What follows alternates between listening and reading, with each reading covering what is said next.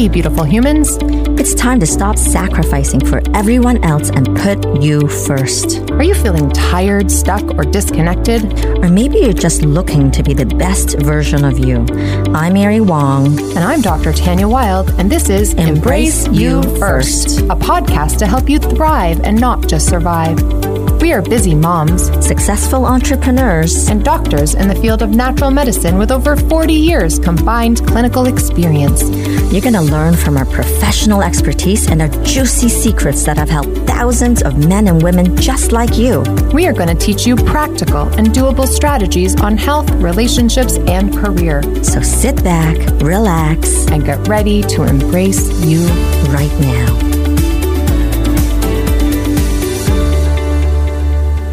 Today, we are here with Luis Benitez, and we are so freaking super excited because he is the only person on this planet, I believe, who has actually summited Mount Everest 6 times. And not only that, he has done some of the world's most imposing peaks, which includes the 7 summits in 7 continents multiple times. So welcome. Thank you for being here with us. Oh, Mary Tanya, thank you for having me. And actually, 2 kudos to you straight out of the gate. First of all, you pronounced my name correctly, so congratulations. Very good. And then the second point of clarification is, believe it or not, there are people that have climbed Everest 14 times, 20 times, between the Sherpas and a couple of Westerners and Europeans. There's this little fraternity of people around the world that are sort of the 6-timer club, the 8-timer club, mostly guides and Sherpas. It's a pretty small group of people, but I am a tiny bug, nevertheless, compared to some of those other folks. Wow. Okay. Well, your tiny bug is a giant, universal bug to us because, yes. Maybe how many people actually have summited Mount Everest? Do you know? Yeah, I think it's a little bit around 4,000 people now, 3,500 people, 4,000 people. That's also counting the Sherpa community, which is the indigenous tribe in Nepal that lives at the base of Mount Everest. And most expeditions have Sherpa support to be able to climb the mountain because it's a massive physical and logistical undertaking. And most people be able to do it without their help. So that includes the Sherpa community as well. Wow. So, really think about the sheer number, right? Like over 3,000, and how many billions of people are on Earth right now? That's not many. How many people have tried dating back to the 50s? That's where the number gets pretty interesting. So you've got, these days, I think the ratio is that you've got a 50-50 shot of making it if you go. And you've got a 20 to 30% shot of getting killed if you go. So, the numbers statistically, while things get safer, equipment gets better, weather forecasting gets better over the years, it's still the biggest mountain on the planet. And you're still taking a risk by going and attempting to climb. Well, it's insane. And when we talked to somebody that you helped climb, Len Stanmore, who we interviewed in another episode, and who's talking about how many days it takes to climb the mountain. I just had no idea. How many days is it? Oh, Len is one of my favorite people. I can't wait to hear his episode. He will forever be one of my favorite humans. So Everest is about a 3-month expedition door to door, from the time you close the door at home to the time you come back. And the reason why is just the acclimatization process. You can't, if I plucked you, Tanya, out of your studio and dropped you on the summit of Mount Everest, you'd be unconscious in 5 minutes and dead in 10 minutes just due to the change in elevation. So you've got to go up and down, up and down, up and down to get your body used to the elevation before you even attempt the summit. So that 3 months is a lot of up and down, a lot of waiting for weather. There's a very good chance you'll get sick at some point with, gastrointestinal stuff or respiratory stuff. So you got to recover from that. There are a couple of rest cycles where you go down valley. I tell people all the time, Everest is a multi-million-dollar city that rises and falls every year at the base of the mountain. So it's a massive undertaking, and you really do. You bring the kitchen sink. And Len's trip, for better or for worse, really shifted some of the paradigms for how you can perceive rest cycles or how you perceive certain ways of mountaineering. And Len has had, which is why I can't wait to hear his episode, has had such a unique journey in his mountaineering experience that it's going to be fun. It's going to be fun to listen to. He helped us really, he was very detailed. I felt like I was there, and all I can think about is the tent. Like the tent. Yeah. Tell us, but that's a different expedition. Depending on. Oh, okay. Well, so I'll give you one good Len story. My favorite Len story. That's how he got started with mountaineering. I'm sure his ears are burning right now, and I'm going to hear about this when it airs, I'm sure. He and his wife, Liz, who are lovely people. Len brought Liz on an expedition to Kilimanjaro even. They both summited the highest mountain in Africa together with me. So the mountaineering's in the family, right? But when Len gets started with something, he's such a humble guy. He'll read a book or read a magazine article and say, gosh, that sounds like fun. I think I'm going to go try that. And in the context of mountaineering, for most mountains, you have to have a little bit of a resume before a reputable guide service will take you. So you can't just wake up one day and say, I'm going to go climb Mount Everest. I'm going to write a check and away I go. The guiding industry has evolved to the point where you really have to have climbed other things, have a progressive resume as you do more and more technical and more remote climbs.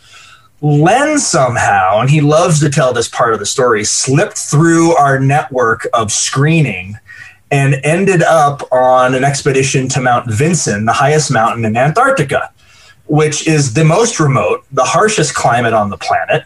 And I'll never forget, in a tiny little hotel room in Punta Arenas in Chile, when we were just checking on everybody's gear, getting ready to fly to the ice, talking to people about their mountaineering experience. And I walk into Len's room, and Len's pulling tags off of gear that his wife, Liz, had just purchased for him a week before the climb. He's like, yeah, I've never worn these before. I'm not sure how these are going to work. And I remember going back to my room and going, I called the office. I remember calling the office saying, how did this guy get through the screening process?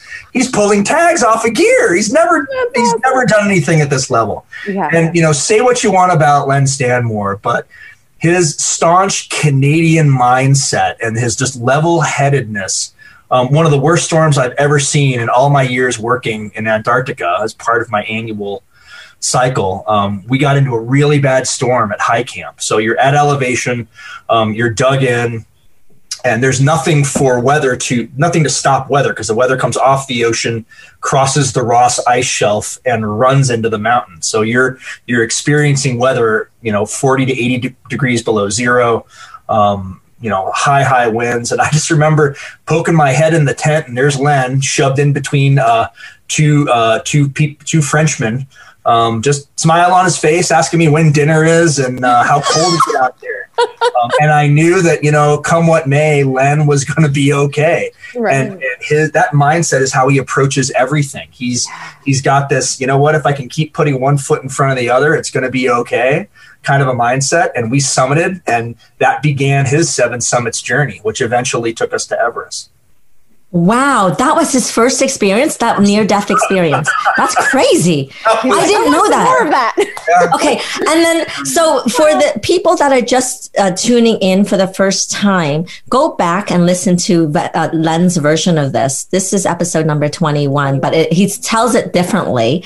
And 21 and 22. Thank you. Yes. Sorry, Len. I'll just apologize in advance. There you go. No, it's so cool. And do you know how old he is? And do you know how old he was when he did that, Shrek? Len's kind of timeless to me. So I want to say he was in his 60s when he did that. Or in his late 50s, early 60s. Yes, exactly. So and the whole point is people can stop themselves in their lives. And what we want to exude to people is whatever your mindset, we can come through it. And we can actually shift, because, the only constant is change. And so we might as well change with life, right? And be more open. And so you're just telling us about Len being that. But now let's talk about you. how the heck did you get started, and why did you become a guide? And tell us your story, please. Well, the thing I'll wrap up with the Len stories because I've made him blush enough. I'm sure he's so humble and quiet. I'm gonna suffer for this. I'm sure somehow, some way. Your comment about changing your mindset. One of the things that I've always appreciated about Len is it's less about taking no for an answer, but it's more about, well, if this path doesn't work, how about that path? And if that path doesn't work, why don't we try this path? So being open to options, at least in the context of high altitude mountaineering, you have to have this mindset and this approach that anything is possible. There's not just one way to get things done, but you have to be willing to put your one foot in front of the other. Len didn't hop off the couch and decide to go to Antarctica. Len was very focused on his nutrition, his personal health, and being as healthy as he could possibly be before he went. And in the context of your question about me, my journey was very different. When I got started with mountaineering, it came through a kind of a unique spin. I was born with really debilitating asthma and allergies. Couldn't really go outside very much when I was a kid. The doctors told my mother and father, your son's going to be the boy in the bubble. He's never going to be able to go outside much. And they just didn't accept that path. They really thought there was another way to get my lungs strong. Started looking around for different doctors, found a Western doctor that said, well, do you know anybody that lives at altitude? Was the first question, because the air is cleaner and thinner and will exercise his lungs. And have him swim in an indoor pool because the chlorine keeps the allergen content down. And literally, like most kids would do, have him hold his breath underwater and try to swim and walk, do laps underneath the pool, and that'll expand his lung capacity. So this is where I got lucky. My father is from Ecuador, and so we started spending summers with my Ecuadorian family in the mountains, and I became a fish. I literally started, the Little Debbie swim team when I was 7. Started with them, and just, I was the kid that eventually, as I slowly started to outgrow my asthma, could hold my breath and just do laps underwater like it was nothing, which, still to this day, it's interesting to now watch a lot of exercise physiologists start to suggest pool work where you've got weights on the bottom of the pool and you're kind of running and walking underwater to expand your lung capacity, understand your lactic acid threshold. I kind of chuckle because for me, that's kind of the way I grew up. And altitude very much is about your breath, and it's about your capacity to endure. And for some reason, as the years went on and I got more interested in mountaineering in Ecuador, as I started working down in Ecuador, kind of like in most countries, there are soccer clubs and volleyball clubs and all these historical, baseball, basketball clubs. In Ecuador, there are mountaineering clubs, and they date back to the beginning of time. And so whatever club you join is very much a part of your identity. And I remember as an apprentice guide, the higher you go, the harder you struggle, the harder it is to breathe, the harder it is to catch your breath. But the breathing exercises you do as a mountaineer, the breathing exercises I was doing since I was 5. And so as other people started to struggle, I sort of dropped into this really interesting place of comfort, where I wasn't scared of it. I knew how to deal with it. And it was surreal for me to watch people around me get really uncomfortable and nervous because they couldn't catch their breath. And for me, it was a thing that I had been living with my entire life. So straight out of the gate, having a comfort level with it, and something just clicked inside my head. I knew that this was going to be a part of my life for the rest of my life. I didn't know how, I didn't know where, I didn't know what that was going to look like, but I knew I had to be a part of that culture because it brought me everything. So that's what made you become a guide? Well, I guess you would have to experience the mountaineering itself first, right? Yeah. Or did you just go straight into being a guide? Yeah, no.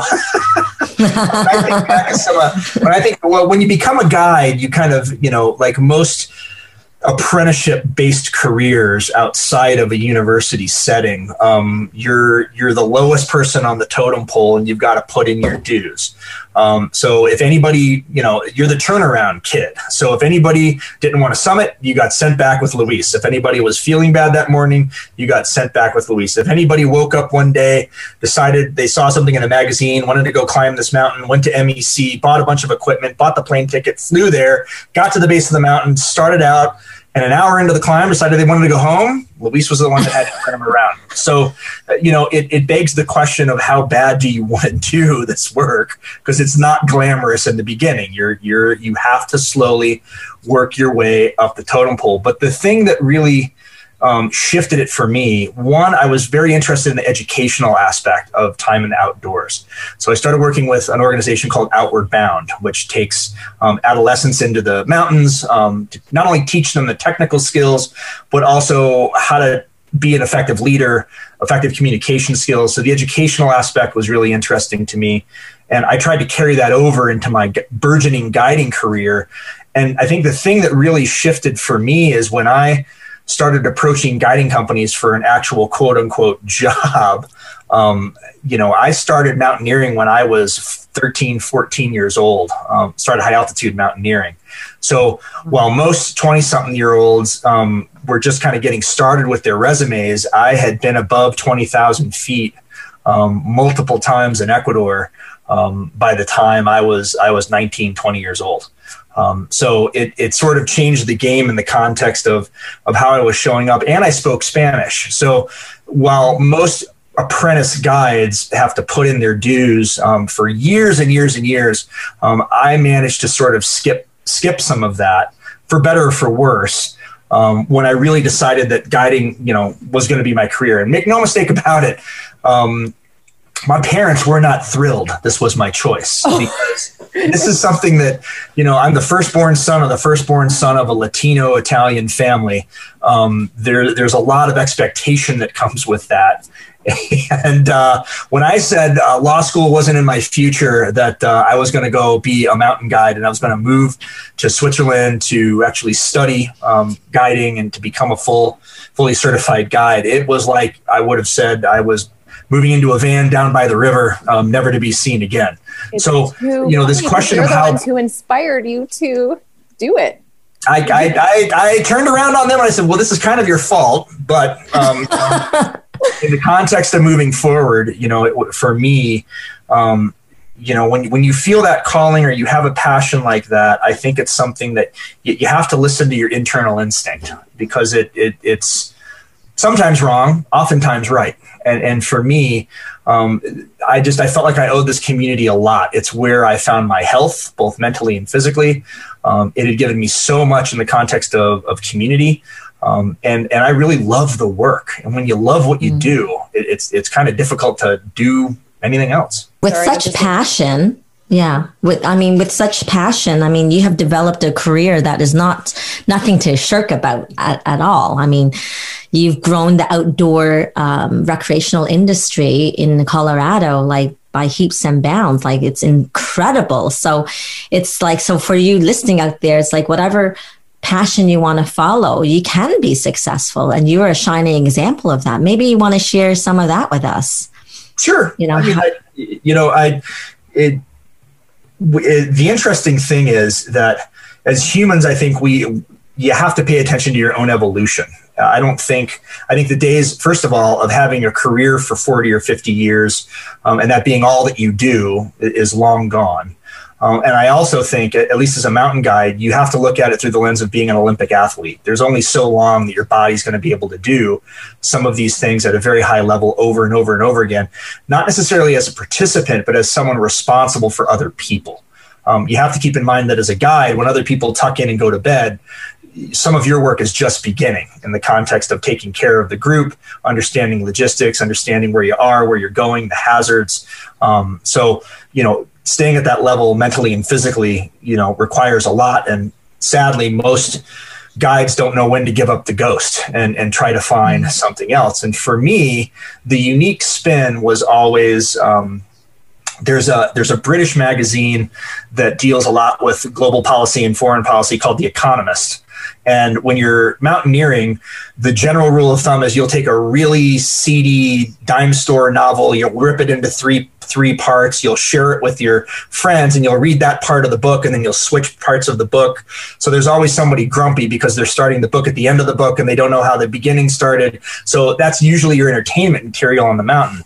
People would always make fun of me because I would take 3 or 4 back issues of The Economist, and put them in a plastic bag, and that was my evening reading. Like, why would you want to read about global policy, as opposed to just relaxing and reading a romance novel or something just fun and to take you out of your mindset. And I always enjoyed whatever country we were working in, going a couple of days early, because you have to really set up with the government the engagement with your local staff, your permitting. There are labor rights and labor issues. The component of how you engage in a country in a respectful way was always a part of the job. And bit by bit, that slowly intrigued me to the question of how do you look at the outdoor industry as not just a place to do fun stuff, but as a global economy, an actual place where policy happens for climate, clean air, clean water, public lands. Policy also happens for labor rights, because a lot of times you're dealing with some of the poorest people in rural areas of most countries. And how do you encourage and advance some of those things? So bit by bit, the political side of our economy and our industry started to intrigue me more and more. And slowly but surely, got involved with it to the point where it became the natural next step in my career progression. So, to your point, ended up working for the state of Colorado in the United States as a director for the Outdoor Industry Office, where we took the industry from $28 billion in consumer spending to over $60 billion in consumer spending. And in the United States, at least, the outdoor industry represents about $800 billion in consumer spending, over 7 million American jobs when you think of all the guides, tourism components, everybody that works on public lands. That in the United States, that's bigger than the auto industry and the pharmaceutical industry combined.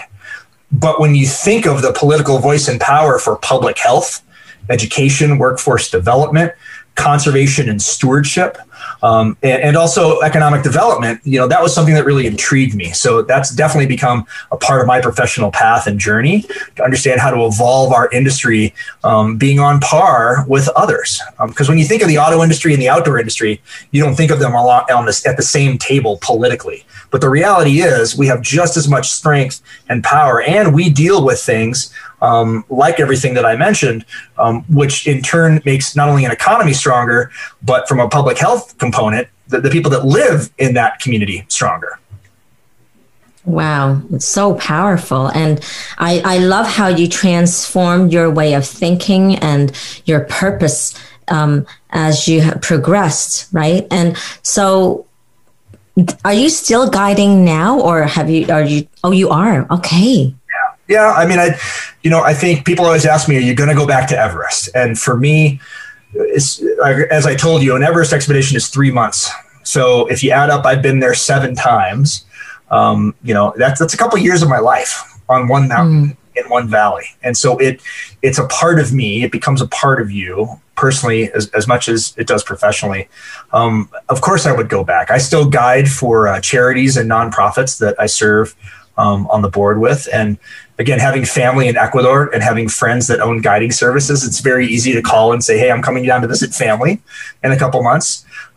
Give me a 3-day trip to fill in the blank on the mountain. And, I try to keep myself sharp and stay in the game.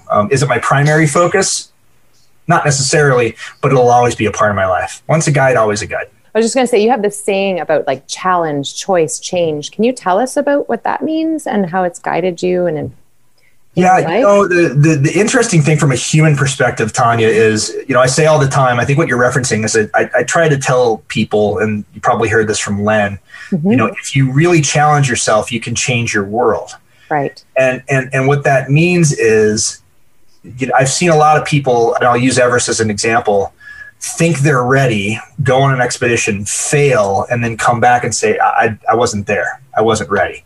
I've got to change certain things in my life to be able to go do that. And then they go home and they have this greater appreciation for what they have after living on a hunk of ice, rock, and snow for 3 months.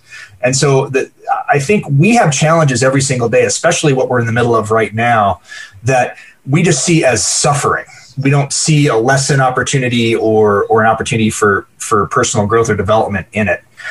We just see it as suffering. And I think mountaineers, I joke with all my friends through the pandemic all the time, we're the best people. We're in the best shape for this because, for the guys, you grow a beard, you hunker down, you eat good food, and you move when you can move. You're probably like, this is nothing. Like, we can weather prevents you from getting out of the tent. You stay in the tent and you just read your book. And so I think you have this mindset of understanding, truly what's a challenge and what's just an obstacle in your way. And so I think when you start to differentiate those things, you really can change your world. So I'll wrap this story with, my first time on Everest. I was 28 years old. I had never been to the Himalayas before, and I had gotten an invite to be one of the guides on Eric Weihenmayer's team, the only blind person to ever climb Everest. Now, at the time, you'd think, why the heck would a blind person climb Everest, number one? Number two, why would he take a 28-year-old that's never been to the Himalayas before?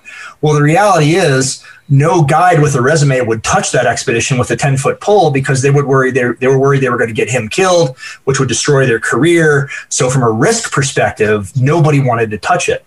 And so his team, 90% of us had never been to the Himalayas before. Had never been on Everest before, but being successful on that trip, and he's still the only blind person to have ever summited Everest, it completely shifted my understanding of what was possible. And it's not about being heroic. It was just about having a plan, a strategy, implementing that strategy day by day.